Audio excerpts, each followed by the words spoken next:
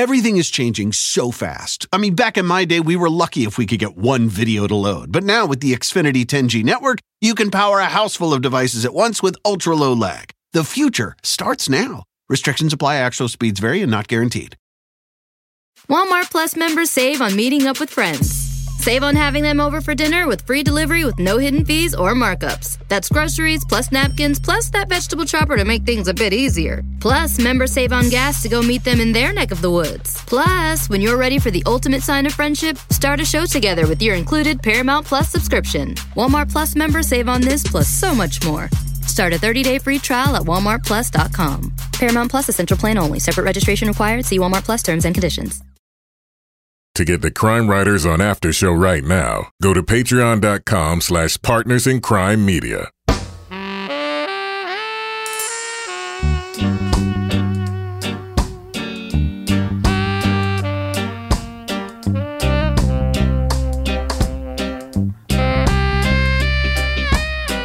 I'm Rebecca Lavoie, and this is Crime Writers On, the original true crime review podcast that digs into true crime, pop culture, other podcasts. And this week, a cop rushes home to find his wife shot in the head. But what really happened? We're talking about the new podcast, The Officer's Wife. Plus, Netflix's new documentary tackles the life and crimes of football star Aaron Hernandez in Killer Inside. Join me to talk about that and a whole lot more is my real-life husband and true crime co-author, former TV journalist and love of my life, Kevin Flynn. Good evening, Kevin. Hello, Rebecca. Also with us is journalist, true crime author, former defense investigator, licensed private investigator, certified cat lady, and giant mushroom consumer, Laura Bricker. Hello, Laura. Hello, Rebecca. We may have to talk about that in the after show. I think we do. Give an education lesson on the puffball. Nobody knows what a puffball is, Laura Bricker. And finally with us, our captain of woke cynicism, the author behind the noir novels known as the City Trilogy, and our Patreon book club host, Toby Ball. Hello, Toby.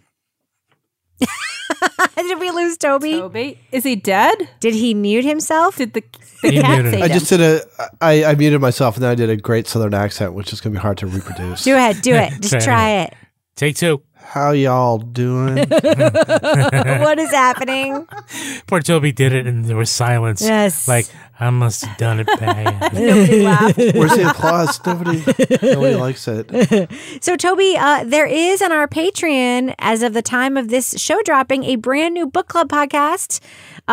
Quick elevator pitch. What is the book you guys discussed in this edition of our Patreon exclusive Balls Deep Dive Book Club podcast? All right. So it is Savage Appetites by Rachel Monroe, and it's 4 essays about women's weird involvement in crime. And so like one of them's about a woman who ended up marrying Damien Eccles from the West Memphis 3, but she met him while he was in prison and all this. There's another one about a woman who's obsessed with the Manson case.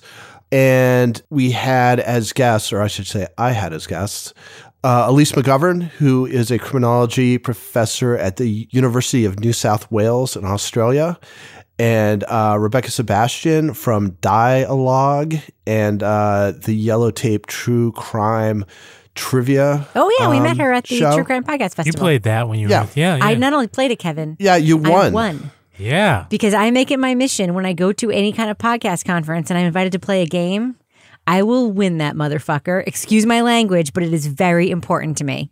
Okay. Yeah. Well, Rebecca was like, well, maybe, next time we can get just the 4 crime writers up there. I'm like, no fucking way. Yes. And then I will win and I will beat all of you. There's just Kevin can win in freaking Crime Writers Against Humanity, and then Rebecca can win the trivia. That's right. And it's just going to be a complete washout. But if we played basketball, Toby, you would totally kill us. So whatever, it's fine. Yeah. But just know that we are never playing basketball with you. So 2-on-2 hoops. never. Never. Crime writers on a basketball court. Wow.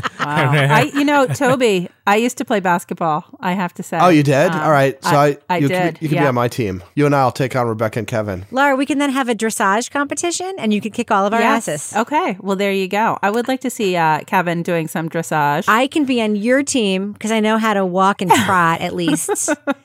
And then Kevin can just sneeze the entire time because I think he's a little bit allergic to horses. Oh, no. And then the third person is Amy Schlossberg, Yeah. who did Direct Appeal and now she does Women in Crime. Yeah.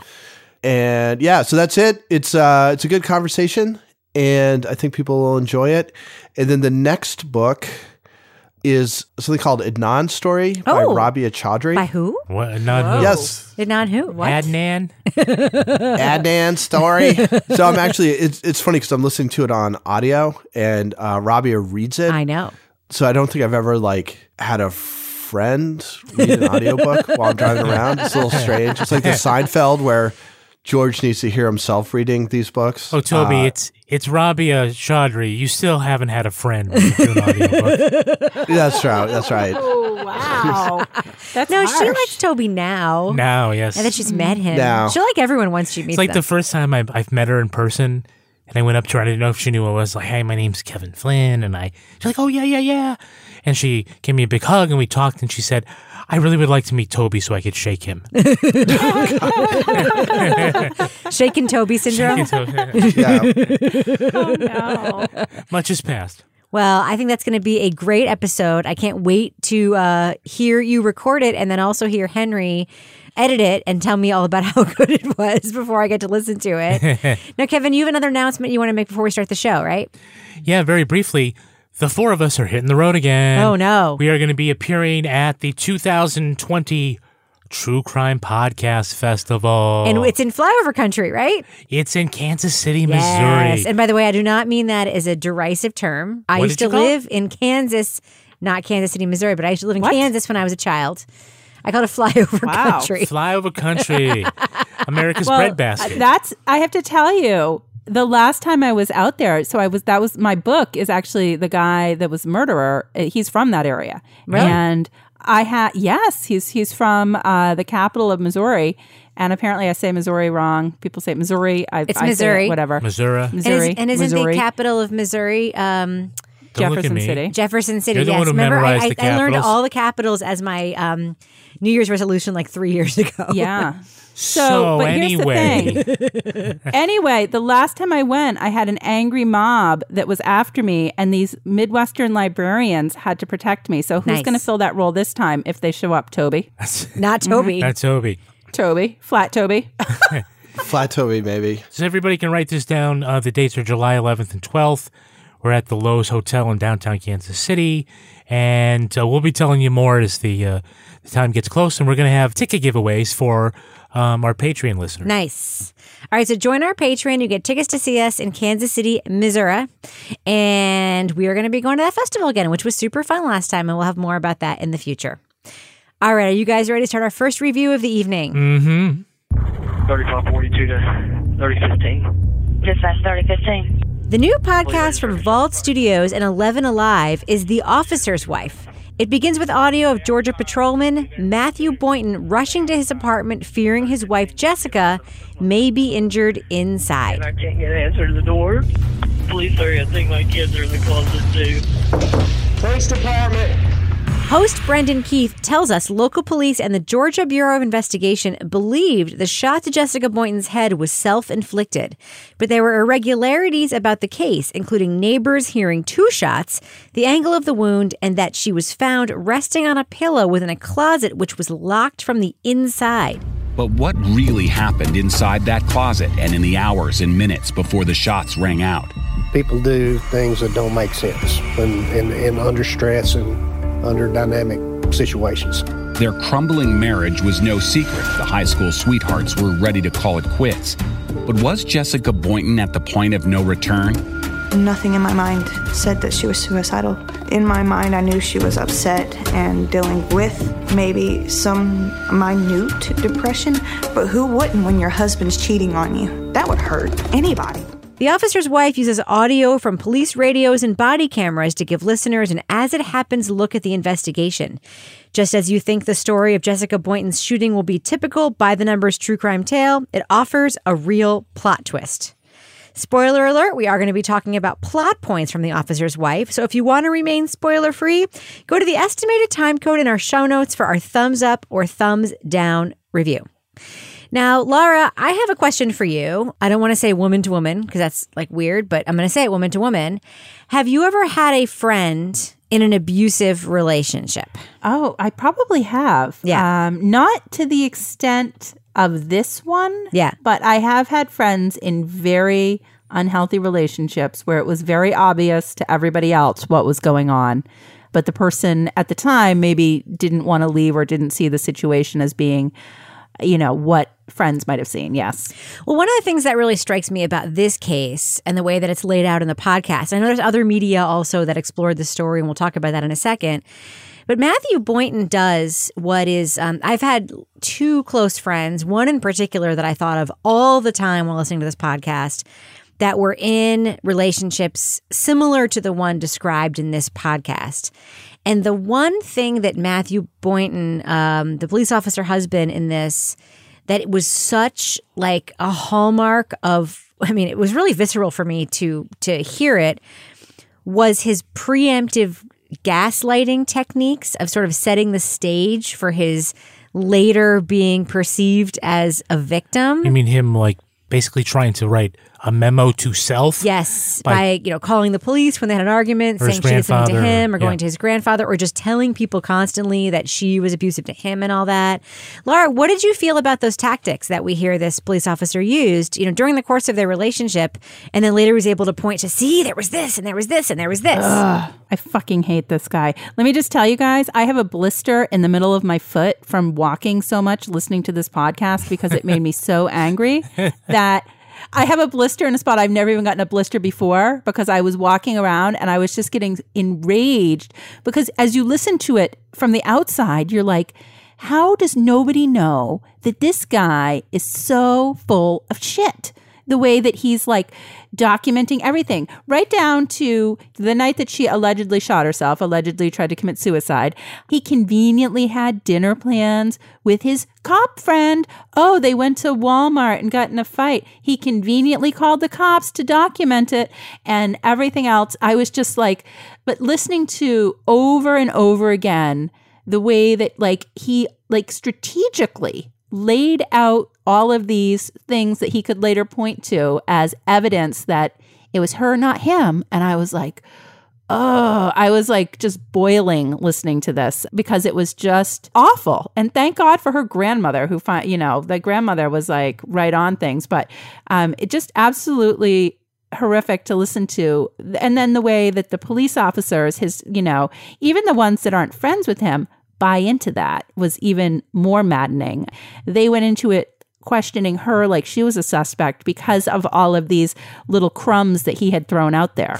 Now, I did want to start with that question, full transparency, because I do think it's important to just sort of talk about the fact that there is a larger story here. There's a story about domestic violence. There's a story about there's a lot of data that shows that domestic violence is more common in relationships where one of the partners is in law enforcement, where the husband is in law enforcement than not. Wives of people in law enforcement are 4 times as likely to be in a relationship with a domestic abuser than the rest of the population. There's a lot there that, let's be real, this podcast is not talking about. Yeah. But there has been other reporting around this story. Toby, I know that you're thinking about this. There has been reporting around this particular story that does highlight all of those things. Toby, can you just talk a little bit about sort of the difference between the other reporting that you've read and this podcast? So, I think the main other piece about this case was in the New Yorker a few months ago by a writer named Rachel Aviv. And what she did, and she credits Brendan Keefe, who's the host of this podcast, for doing a lot of the investigative work. Right. And then she takes this story and connects it to a bunch of other issues. One of which is what you were talking about domestic violence and in law enforcement. Also, as I think we're about to find out in the podcast about how partner violence against men or women are held differently in the family court, so that women who are accused of domestic violence are much less likely to get custody than men who are. And then the other thing, which again, I don't know if they're going to eventually get to this, but the grandfather actually plays like a pretty big role in all this, in that he has this weird combination of carrying a lot of weight in the county as being an important guy, but he's also a little bit callow. And he has a subordinate who basically runs roughshod And I believe he sexually assaulted some women and basically seemed like he was fairly lawless. And the grandfather, who's the sheriff, just, won't make a move to stop him. So he's weirdly accommodating, and he's got so much power that this is kind of like even beyond just being a policeman, that Matthew has this sort of legendary grandfather who all the other law enforcement people respect. And that's sort of part of his ability to potentially get away with it. And why it takes an investigative reporter coming in to sort of confront them with like these kind of ridiculous facts that you hear. I guess it's the captain of the town police force trying to explain away in the most lame possible manner. Griffin, Georgia Police Chief Mike Yates, Matthew's boss, who called in the GBI to investigate, says those texts are not for him to try to understand. I don't reconcile it. I rely on the investigator that was conducting the investigation to determine what the relevance of that was. Is it something that you or I would do? Probably not. But we don't know what was going on in his mind at the time, nor what he actually thinks was taking place. And apparently his estranged spouse has a history of saying and doing things that are a little far out there. I'm sure he was concerned for his children. I'm sure he was concerned for his estranged spouse, whatever the relationship was, but I speculate that he probably didn't take it as seriously as someone might. That's in his mind and in the determination of the people that did the investigation. Now, Kevin, I do want to talk about, I think we have to. We know this is like a story with a larger purpose and that it was told in a different way in the New Yorker, and that Brendan Keefe himself did some reporting, for a different outlet before this podcast came out that had impact. But we have to talk about how this podcast was made. And to my ear, there are some serious deficiencies. And I'm wondering what you think about the fact that the podcast relies, by the way, Brendan Keefe, the narrator of this podcast, is almost not present. Like, he's just a framing narrator. Before I read it and read all the notes about it, got the background information, didn't even realize he was the original investigative reporter, guys, because he doesn't introduce himself that way. He's not present in the story that way. He doesn't talk about his role in reporting the story at all. And the podcast itself really leans on these protracted pieces of tape from police interviews and body cam footage and long phone conversations without narration sort of coming in and telling us either what it means or casting doubt when, as a listener, I realize someone's lying, but like no one tells me, remember, this probably isn't true because XYZ. What do you think about it, just how this is put together? Well, first of all, I want to say I think that the opening was the most dramatic opening of any podcast I can remember listening to. Really? Yeah. I mean, it was just a real thriller. It had my heart pumping. I wanted to know what was going on. A police officer crouches silently waiting for backup. 3542 to 3015. It's after midnight and neighbors are sleeping. It's quiet all around except for his own heavy breathing. Dispatch 3015. 10-4 GB officers in a 21 unit at this time. The last few weeks are a blur now. The fights, the slamming doors, the talk of divorce, the plans to reach out to lawyers and figure out what to do next. Right now, none of that matters. This is all that matters. I think a couple of times, I'm thinking of the second episode where it's primarily the interview with Matthew Boynton. There were sort of long passages. It could have been edited tighter. We could have had more of Brendan coming in, giving context around what Matthew's saying, or broken that up orally. But otherwise, I mean, I think that they've made use of the tape and the body cam video, audio. I thought they did a good job with all of that. But what do you think about like the narrative structure and sort of the big pieces that as a listener you're thinking about? I mean, let me give you an example. They set this up like she's dead. And you find out in episode 4, the end of episode 3, that she's alive. Yeah, big twist. To me, it's not a twist. To me, it's actually like an omission. I mean, I don't feel like it was set up like a, but it wasn't even set up like a twist. Everyone refers to her in the past tense, like the interview subjects. Everyone refers to her in the past tense constantly. Do they? They do. I'd have to go back and listen. There's a lot of things like that. I mean, there's just a lot of threads that just sort of get dropped. I guess you're not hearing it the same way that I am then. No, absolutely not. I think we're listening to two different things. I mean, I was kind of conscious of that just because I'd read the article beforehand, so I kind of knew what was going on. And I felt like most of the time when she was being referred to in the past tense is because they were talking about the way she was, you know? So it was like, and I think it may actually be that same way in the article where it's like she had long hair, she was this, she was that. And it's mostly talking about her before they got married or in the past. So it's constantly in the past tense. I kind of agree with you in that it sort of seems a little artificial, but it didn't bug me the way sometimes those things where it feels like they're really withholding information that they ought to give you. Like in this particular case, for whatever reason, I guess maybe it was just the way it was set up and you weren't going past the events that were happening. You weren't looking back on it. They were trying to walk you through it.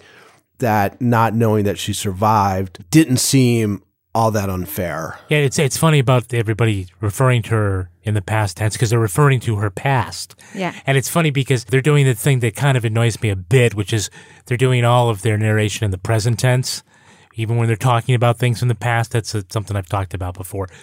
But I feel like if you pressed pause towards the end of the first episode and you said, okay, Kevin, what do you think is happening in the story and what's it going to be about?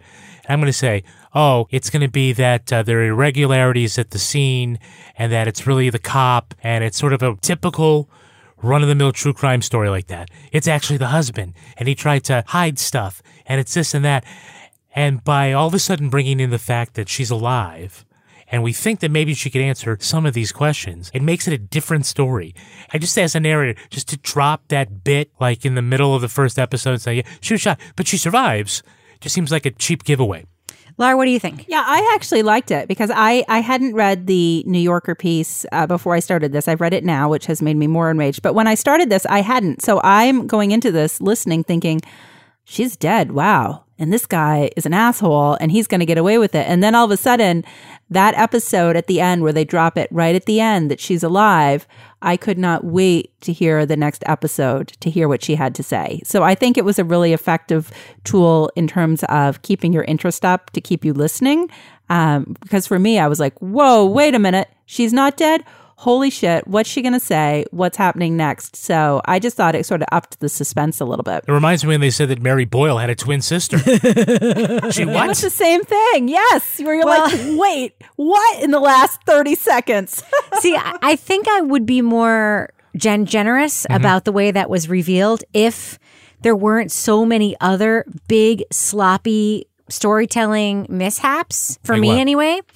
Well, for instance, there's a long narrative about the text messages that Jessica, the wife, sent the husband. Allegedly, she sent him while she's having these suicidal thoughts, while he's driving around to meet his friend at 2 a.m. at Waffle House or whatever time of day it was. And they never say, like, where was her phone? Is it a possibility that he sent these texts from her phone? They don't even, like, touch on it or explore it. And those are just gaping obvious questions that the listener is wondering. The other thing is the description of actually the scene where she was found in the closet with the door. It's like all this stuff comes up later where it's like, maybe she was shot, maybe she wasn't shot. They never tell us until later that the gun was under the pillow. Like, where was the gun? Where was this? There was that. They're like, there was no gunshot residue on her hands, whatever. All these little things are dropped in without any...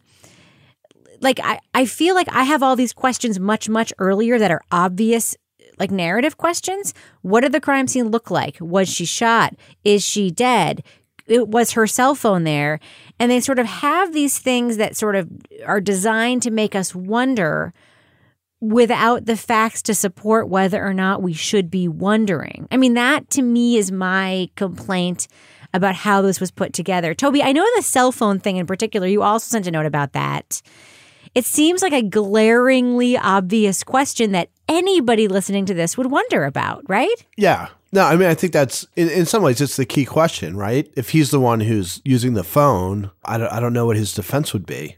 It seemed like it needed to be addressed. And it's either this is where the phone was or we don't know where the phone was, kind of letting you in on that because it is. I mean, it's the big question. And so you're, at least until you find out that she's alive is in the back of your mind. It's like, okay, well, when are they going to find the phone? Right. Like, why aren't they looking for the phone? Why isn't that the big thing? Especially when the neighbors are like, no, the shots were fired at a completely different time. And then we saw them running out of the house. Yeah. And that's another example, Toby, because the neighbors, Megan and her husband, talk about hearing the shots. I believe they said like 10:30 or whatever. Yep. And then the other witnesses, the other neighbors heard the shot say 11:30. The narrator, Brendan, says, the cops say it happened after midnight and these two neighbors say something different. He never addresses that the two neighbors said things that were an hour apart from each other. Like, so to me, as a listener, I hear there's a lot of confusion. Like the cop story says it happened after he arrived home. So it'd be after 12:30.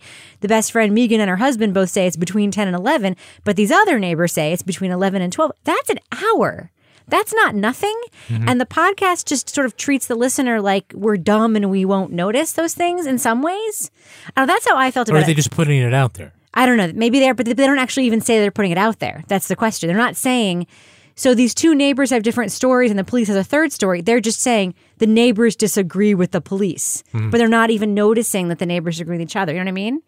But Laura, I have another question for you about just sort of what happened to Jessica. Yeah. Because there's also a big question of whether or not she was even shot, which was shocking to me. How can you not know if somebody was shot or not? So I didn't think it was up for debate whether she'd been shot. I thought it was up for debate whether I guess I missed that part because I was more fixated on the doctors in the ER saying she wasn't shot self-inflicted, that it wasn't something because of the angle at which she was shot in the head. So that was the part that I was sort of finding interesting in terms of they went so far as to write, a pretty detailed narrative about that because they felt strongly like this didn't make sense, that if she was coming in for a self-inflicted gunshot wound, first of all, she was using the wrong hand, not her dominant hand, and that she was shot from the top, which again, didn't add up. So I guess I missed the part about her not being shot. I didn't miss that, right? I didn't get that wrong, right? No, I think it was the ER doctor or one of their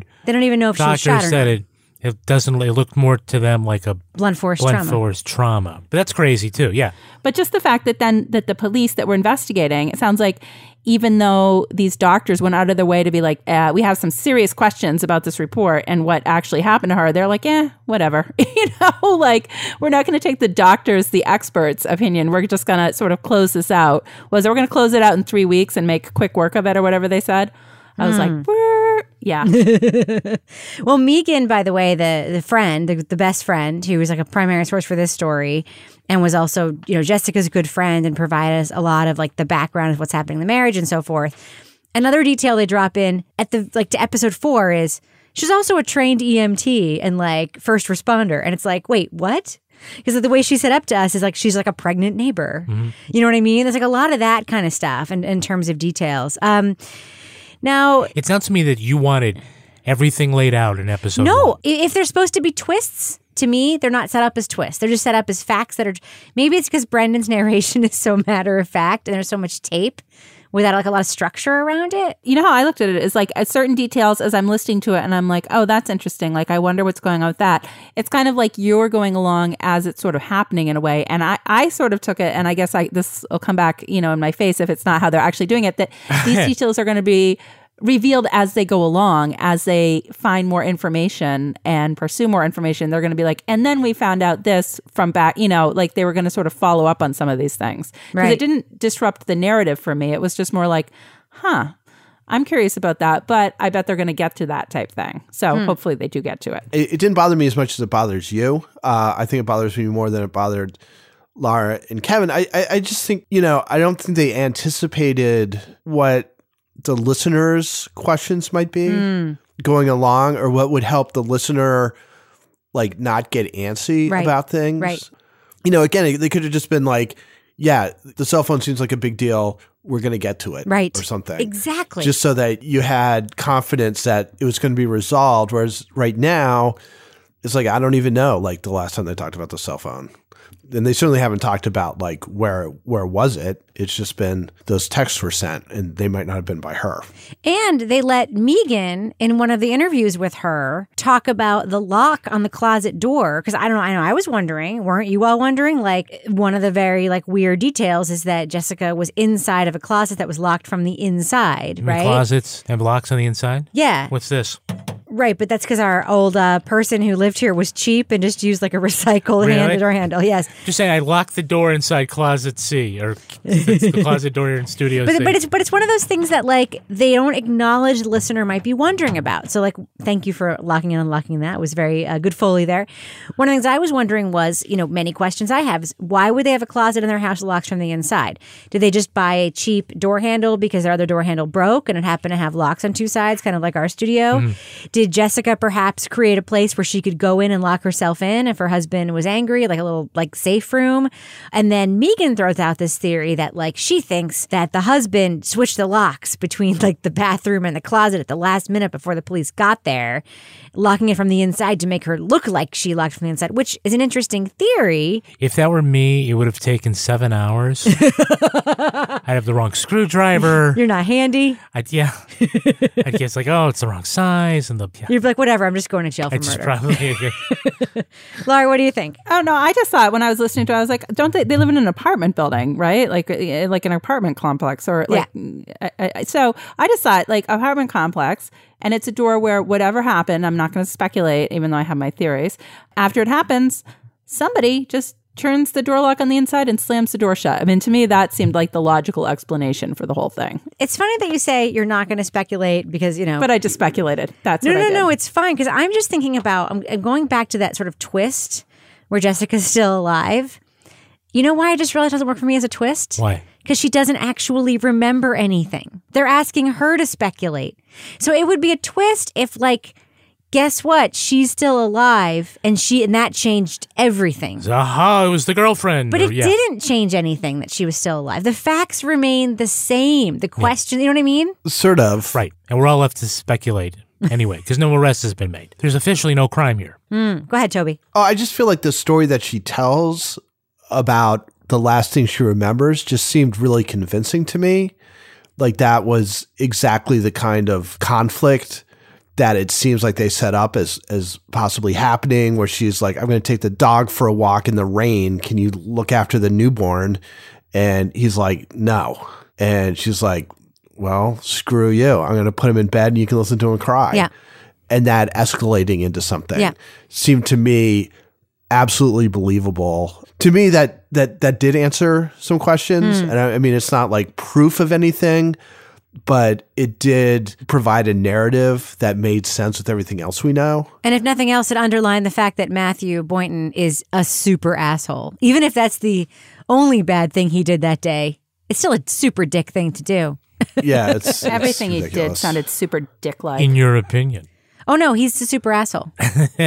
Yeah, you go ahead, Matthew Boynton. Come at me. You're a super asshole who will like let the mother of your baby like not walk the dog. It's ridiculous. Anyway, all right. Well, let's do what we do. Let's give our thumbs up or thumbs down review to The Officer's Wife. It's the latest podcast from a burgeoning network, Vault. We've actually reviewed another podcast they made relatively recently called Bardstown, right? Let's do what we do. Let's give it a thumbs up or thumbs down. Should our listeners check it out? Laura Bricker, what do you think? I'm going with thumbs up because, Doug Evans has kind of died down in my world. I'm not as angry at him now that he stepped back doing carpentry. This guy, Matthew Boynton, has taken the place of Doug Evans, and listening to this podcast really upped my rage walking game in the last week. So I'm interested to see where it goes. I mean, right now we're sort of straightforward. I'm hoping it does take on a little bit bigger issue with regard to like domestic violence in law enforcement on a larger scale. But right now, it's definite rage walking material. Toby Ball, what about you? Thumbs up or thumbs down for The Officer's Wife? It's a close one for me. I guess I'm going to thumbs up. I think for the most part, it's competently told. I mean, I think there's some sort of glaring things. I like the idea behind Vault, which is getting these local reporters and the stories that they've covered and then turning them into podcasts and giving these, local reporters a chance to tell this story that they reported to a larger audience. I think that's a cool idea. I guess I kind of wish they were a little more hands-on and helpful maybe in crafting some of this stuff, because I think the reporting that was done on this story is good and interesting.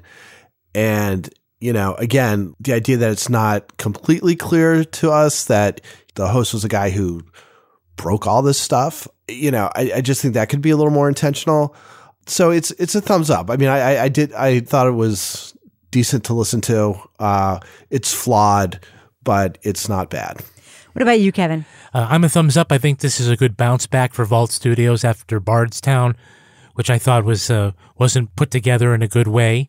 Again, I thought the opening was super dramatic. They've got a lot of good tape from the investigators and some interesting interviews. No, it's not perfect, and I would like to hear where this goes and how it finishes up. Sometimes we like to get into these while they're still hot and talk about them and not wait until they're over. I kind of wish that we had waited until this was over to review it, because I would like to know if they stick the landing. But all in all, I'd give The Officer's Wife a thumbs up. I'm a thumbs down for this podcast. I don't blame the journalist for this, Brendan Keefe. I think his reporting was solid. Based on Toby's notes, I did go back and look at some of the other reporting on this. I really am very curious about how the sausage is being made in this studio vault. I mean, I think that, like Toby said, the concept is very interesting. Taking local stories, making like Wondery-style hit podcasts. They feel very much like a podcast to TV pipeline. These podcasts, they have that feeling, that sort of slight like Dirty John, Dr. Death, like Wondery feeling, using lots of tape, just doing a straight narrative beginning to end. However, I believe they are actually taking the journalism down a notch or 2 or 3 in the storytelling. It sounds like audio producers are telling reporters, this is how, to my ear, are saying to a reporter like Brendan, hey, I know you reported this story, you did this, this, and this, but this is how it works for a podcast. And the person who's making those decisions actually is not taking the journalism and the storytelling and putting it up front. Like, that is not the priority. The priority is salacious tape, and the priority is twists and turns, and not thinking about what the listener might be thinking about, worrying about, questioning. It feels like a nascent, like baby stage studio.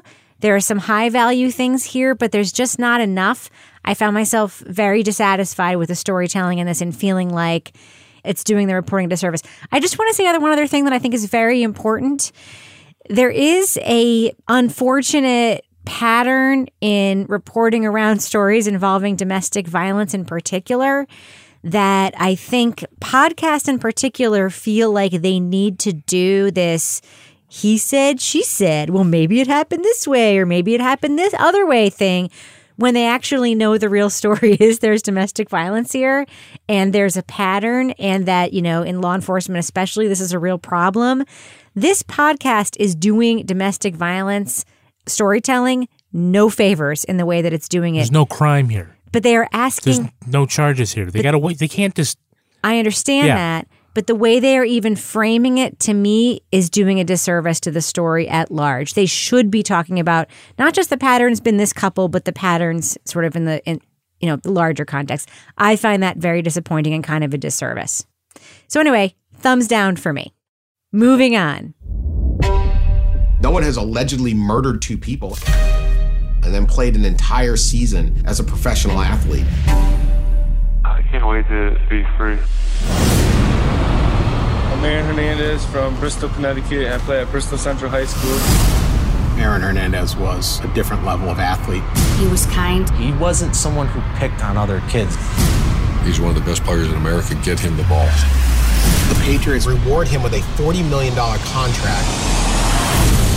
Aaron Hernandez was a ticking time bomb. In 2018, Wondery and the Boston Globe Spotlight team produced one of the year's best podcasts, Gladiator. It took a deep dive into the case of an NFL star implicated in separate homicide cases. Now Netflix is offering up a 3-part documentary, Killer Inside the Mind of Aaron Hernandez. The why is the story here. He was out to prove something. like a tough guy all the time. He had a second residence. The Flophouse. He had trouble with drugs, with guns. Aaron was absolutely operating on the edge. New England The documentary follows Hernandez's childhood as a closeted teen athlete and troubled college star, not equipped for life as a professional football player. It also lays out the investigation into the murder of Odin Lloyd and the fatal shooting of 2 men outside of a Boston nightclub. How can an individual who has everything get involved in something like this? I was the happiest little kid in the world, and you fucked me up. I ain't living with that. You did. I had nobody. What do you think I was going to do? Become a perfect angel? The documentary also touches on the subjects of gay athletes and traumatic brain injuries. Gladiator fans will be familiar with The Killer Inside's newer findings, namely the interviews with childhood friends discussing Hernandez's sexuality and unguarded jailhouse phone calls with friends and family. Killer Inside is also a revealing look at a troubling life, visually elevated in a way that only a documentary can be. Now, spoiler alert, we are going to be talking about plot points from Killer Inside. So if you want to hear our spoiler-free reviews, go to the estimated time code listed in our show notes. Laura, podcast to documentary, I think a lot of it tracks on the same track. For you, what is the main difference between consuming this story in documentary format versus a podcast? Well, for me, I am not a football person, so it was actually helpful to have some video to kind of put some of the stories into context.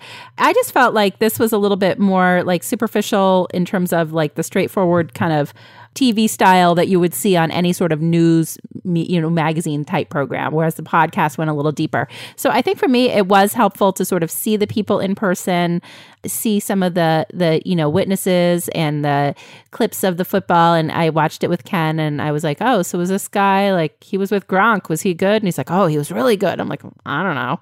So I think just seeing some of the actual video clips helped me kind of understand a little bit more sort of the I don't call it mystique, but sort of this star power that surrounded Aaron Hernandez at the time that he was playing for the Patriots here in New England where we live. And when this all came out and when this happened. With football players, sometimes because they're wearing helmets when they're playing, it may be hard to identify them if they're not on your home team. But I think part of what the documentary brings is the video and what you can see when you see the different takes of Aaron Hernandez. Without seeing it, you probably wouldn't believe how he could also look very menacing, but also very childlike in other situations where he's happy and playing ball and he looks like a big goofy kid. And in other situations, you see him and he looks, like a real dangerous gangster. And I think without the visual, that's what you're missing. It's easier to believe the multiple sides of his personality when you can visually see him.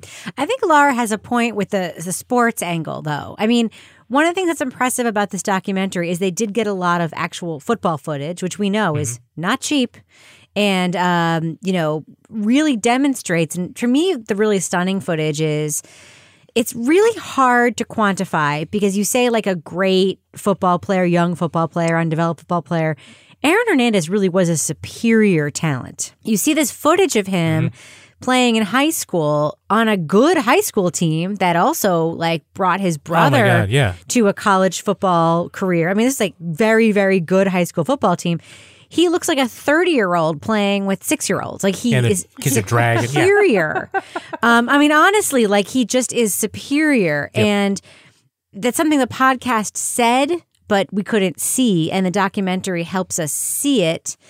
That being said, I think the podcast also had the power of the Boston Globe Spotlight team behind it, and this had, the documentarians who I think without the podcast, if we weren't comparing the two, did a good sort of overview and a good job with it. But Toby, what do you think? Watching this documentary relatively soon after we reviewed the podcast, how did you compare the two in terms of the media and the way the story was told? I thought the Boston Globe podcast was a lot angrier.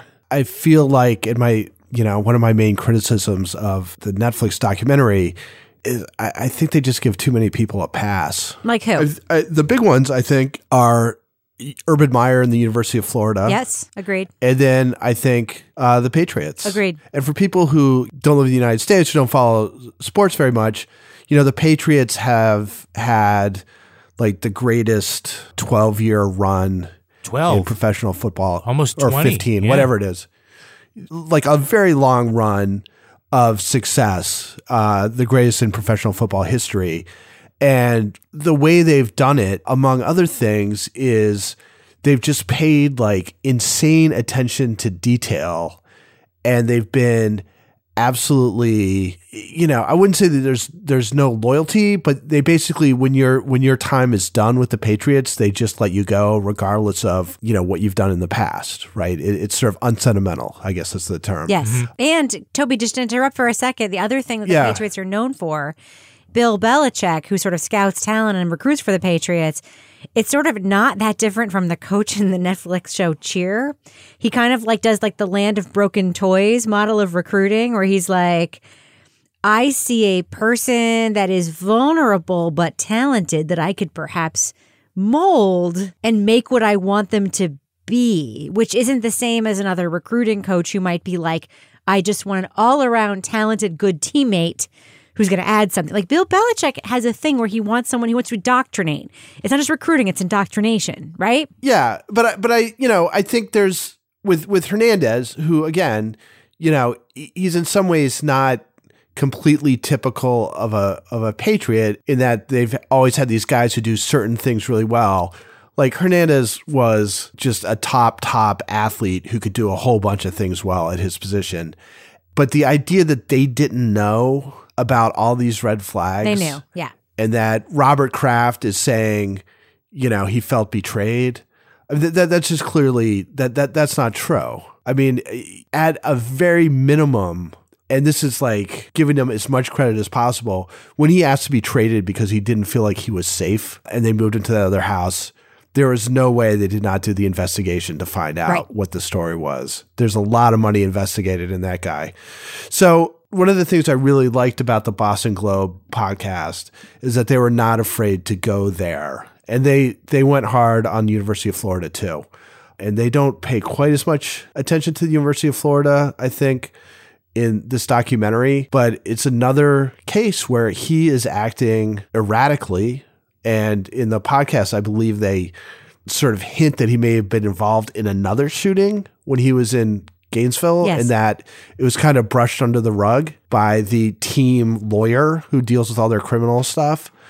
When I was watching this, it really seemed like they kind of gave a little lip service. They made Bob Kraft look bad a couple times, but for the most part, they had a lot of talking heads say, this is on him. It's not on CTE. It's not on these other people or whatever. Plenty of people are in this situation.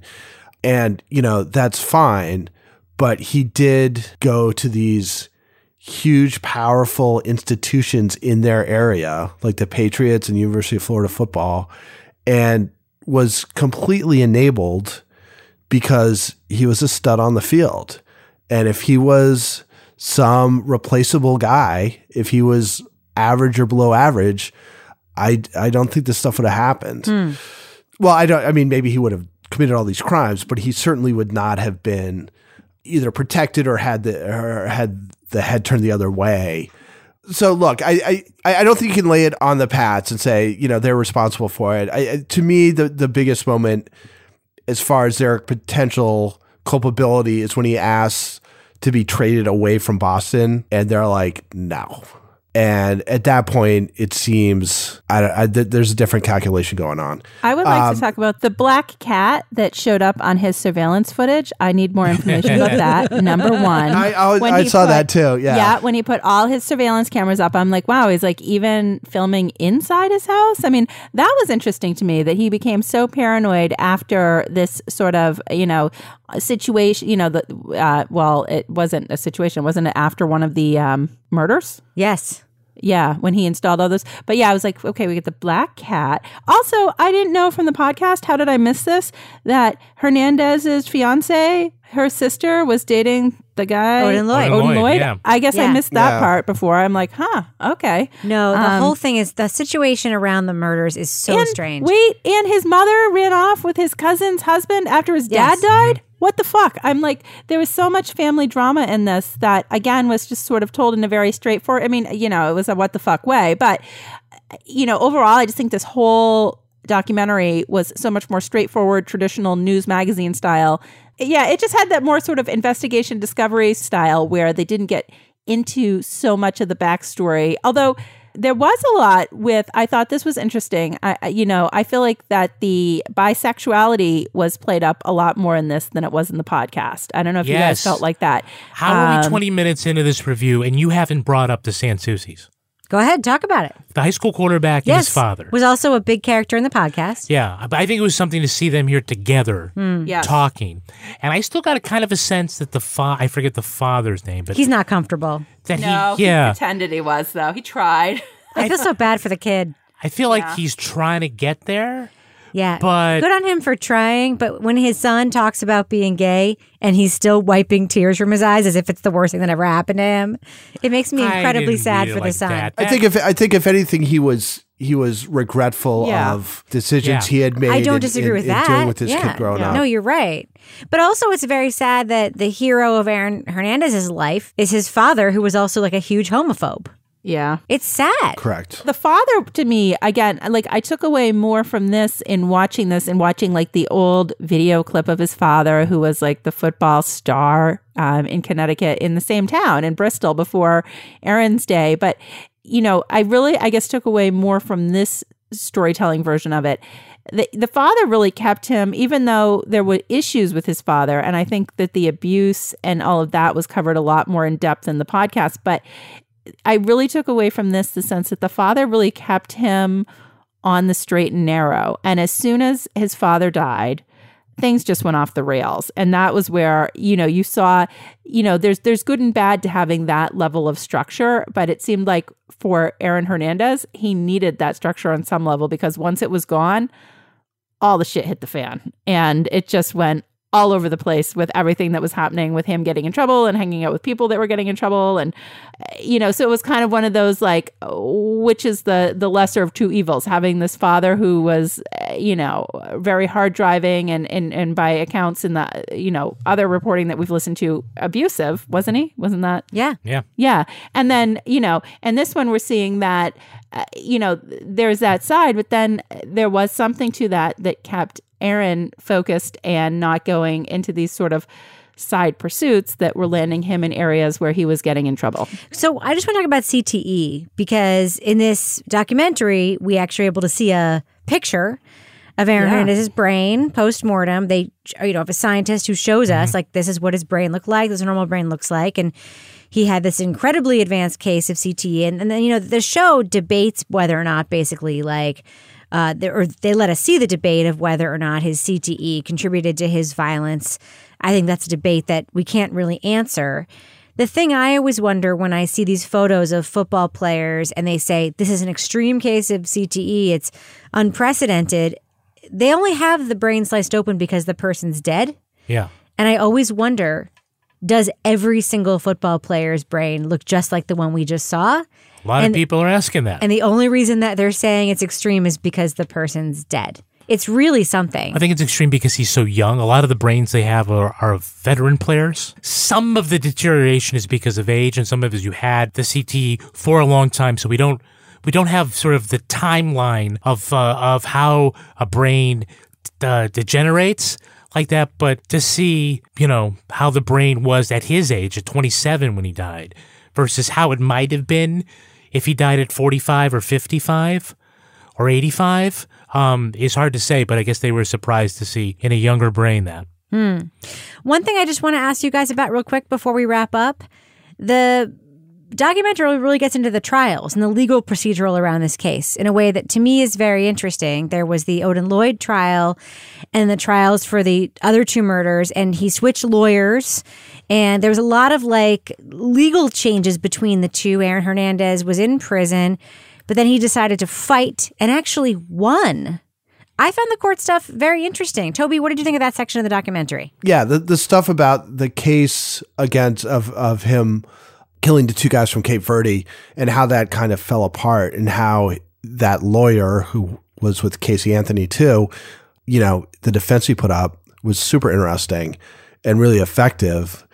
And then somebody said when Hernandez was like crying afterwards. He's like, well, he was crying because he wished he'd had that guy as his lawyer in the Odin Lloyd case. I thought the guy was super impressive in his, I mean, you obviously only just see little cuts of it or whatever. It was pretty effective. So yeah, so I thought those parts were interesting. All right, guys. So let's do what we do. Let's let our listeners know. Should they check out Killer Inside: The Mind of Aaron Hernandez, a new documentary from Netflix?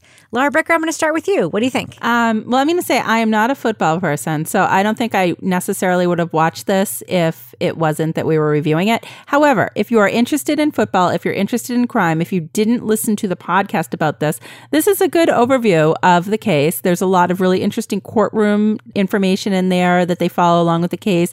Lots of clips that are really interesting about his career and kind of, putting some insight into what a big deal he was at the time that this murder happened. So I would say if that's your thing, thumbs up. If you're like me and you're not into football, I mean, there's plenty of cat videos out in the world. So, I mean, it's a toss-up. All right. What about you, Toby? Thumbs up or thumbs down for Killer Inside: The Mind of Aaron Hernandez on Netflix? I'd give it a thumbs up. I mean, I think it's well done. It's different than the podcast, and in some ways, I think it's better as just sort of like a crime documentary, and with the court scenes, like you mentioned. So I definitely think it's worthwhile. Even if you listen to the podcast and feel like you've got all you needed from that, I mean, I think there's more here too. Kevin, what about you? Thumbs up or thumbs down for Killer Inside: The Mind of Aaron Hernandez? I'm a thumbs up. I think sometimes it's unfortunate when we have stories that are covered in other media and they're competing against each other, like the Bikram one recently, or Bundy, when we're trying to compare one piece of art with another.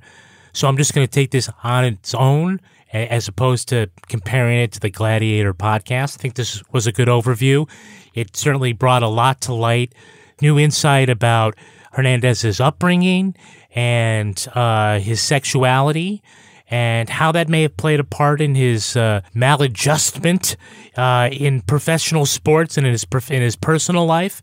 And we get to hear much more of him in his own voice through these recorded jailhouse telephone calls. So I think it's a good overview on a case that people will be talking about for a long, long time. Thumbs up. Yeah, I really liked it too. I don't actually think you need to care a lot about football to find this interesting true crime story.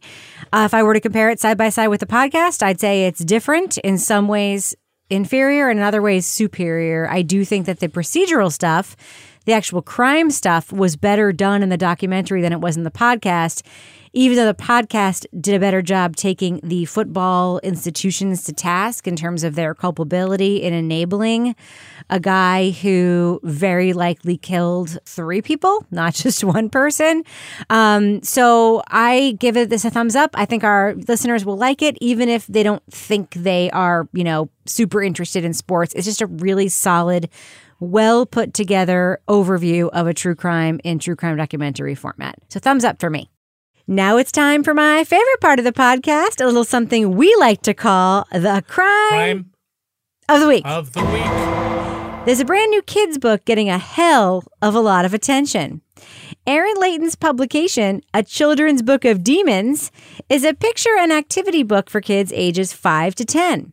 Publishers Weekly calls it, quote, a playful guide that invites readers to conjure gentle demons by writing their sigils. Among the hellions include Flatulus, whose talent is passing gas, and Spanglox, who's the best-dressed demon in the underworld. But a book that encourages children to summon their own demons is not sitting well with everyone.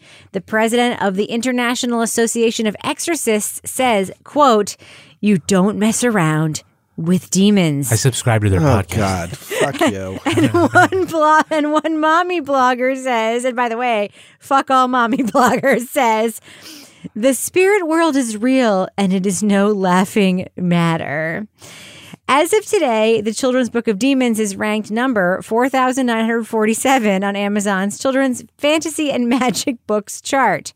So, panel, my question for you is, if this book had been around when you were a kid and you could summon a demon, what kind of mischief would you get into? Laura Bricker, what do you think? Well, seeing as how I always liked to spy and eavesdrop on people, and I still like to do that, I think I would have summoned a demon to do that for me and listen in on some conversations and find out what was happening. Same for me. Toby Ball, what about you? If this book had been around when you were a kid, what kind of demon would you have summoned so you could get into what kind of trouble? Whatever one brings you Zagnut bars. That is a callback, Toby Ball. Kevin Flynn, what about you? If this book had been around when you were a kid and you could summon a demon, what kind of mischief would you have gotten into? I would have gone to school and summoned Lucullus, and I would have had that demon spit into Mike Landville's potato chips. Who's Mike Landville? Somebody wasn't very nice to me. Anyone out there knows Mike Landville? You let me know. I have some words for that guy. All right, we should probably wrap it up on that note. Before we do, Laura Bricker, do we have a cat of the week this week? We have an interesting sort of theme this week. So I don't know if anybody saw this story that went viral about the cat in the North Carolina shelter, Perdita. Yes. The world's worst cat. Worst cat. She's just a jerk. So I put a picture of Perdita with her ad and up in our Crime Writers on discussion group. And I said, this cat just needs some love. Oh my God. It turns out everyone's always nominating their nice animals to us. So many of our listeners have asshole cats. So I'm going to read you a few excerpts of people's asshole cats from our listeners. Allie Mariano, who's always trying to get me to try hot yoga. She had a cat named Pebbles, everyone is afraid of. We were so nice to her, and she was just an asshole. Summer George had a cat. Her name is Sybil. She's beautiful and temperamental, enjoys exactly 2 pets at a time, and then she bites you. I wouldn't be able to rehome her even if I wanted to. Tom Haggy, one of our regular listeners. My first cat was like this. I didn't think I liked cats until my wife brought her home. She bit our friends, scratched our arms. I liked that cat. We bonded. She did herself in, though, by repeatedly urinating on our new baby stuffed animals. I came home one day and the cat was gone. But they go on and on and on. And I was just laughing hysterically at everybody with their asshole jerk cats because cats can be a little bit like that. So it was a lot of fun hearing about all of the cats out in Crime Writers on land that might be waiting to kill someone. And I'll be right there to do a podcast if that happens. Laura, how many people told you about their super asshole dogs? Oh, none? I rest my case. All right. Laura Bricker, if folks want to reach out to you and tell you more about their asshole cats, how can they find you on Twitter? They can find me at Laura Bricker. Laura Bricker, I feel like you just want to make a last plea, like an argument for like cats cats versus are the dogs. best. Well, my cats are all awesome. Even Zelda, who doesn't come out. But here's Dexter. They also call him Dickster. It just went on and on. This is what makes life with cats interesting, you know? Yes, because they're assholes. Toby Ball, folks want to reach out to you and say, it's okay that you also have cats, Toby Ball, even though they're assholes. How can they find you on Twitter? At Toby Ball NH. And Kevin Flynn, if folks want to reach out to you and tell you they hope you make your super early flight tomorrow morning, how can they find you on Twitter? I'm at Kevin P. Flynn. And if you want to find me on Twitter or Instagram, you can find me at Reb Lavoie. You can also follow the show on Twitter at Crime Writers On, and I encourage you to join the amazing community in our official Crime Writers On Facebook discussion group. We also have a regular old Facebook page, by the way. Support the show on patreon.com/Partners in Crime Media, and you will get the Crime Writers On After Show, Married with Podcast, Toby Ball's Deep Dive Book Club podcast, and Laura Bricker's Leave It to Bricker podcast. Our theme song was performed by the New York Ska Jazz Ensemble and used with permission. Our line editor is the very handsome Henry Lavoie. Our social media and newsletter maven is fellow Taco Bell stan Meredith Plunkett, and this show was recorded in the Yoga Loft above the Bodega in Bay St. Louis, Mississippi studio, otherwise known as Studio C, the closet in our basement where we live our lives by the Patriot way every day. On behalf of all the crime writers, thanks so much for listening. We will catch you later. All right, well, let's do what we do. Let's let our listeners know, should they check out, Kevin, what is actually the name of this thing? What's the full name of it? Killer Inside. Is it Killer Inside, the Aaron Killer Hernandez? Mind? No. Yeah, hold on. Killer Inside, the Mind of Aaron Hernandez. I just feel like we keep getting it wrong. The Killer Inside. Killer Inside. Okay. The Mind of Aaron Hernandez. All right, so let's do what we do. Should our listeners check out Killer Inside, the Mind of of Aaron Hernandez. Sorry, again. It just feels like so stupid that I'm laughing during it because I can't remember the name. It is. They changed the name. Aaron Hernandez? They changed the name. Kevin and I watched these screeners and had a whole different name. So let's do what we do. Let our listeners know, should they check out Killer Inside, The Mind of Aaron Hernandez. Hernandez.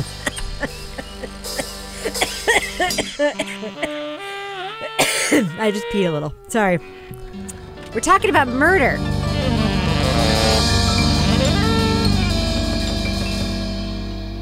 Partners in Crime Media. Everything is changing so fast. I mean, back in my day, we were lucky if we could get one video to load. But now with the Xfinity 10G network, you can power a house full of devices at once with ultra-low lag. The future starts now. Restrictions apply. Actual speeds vary and not guaranteed.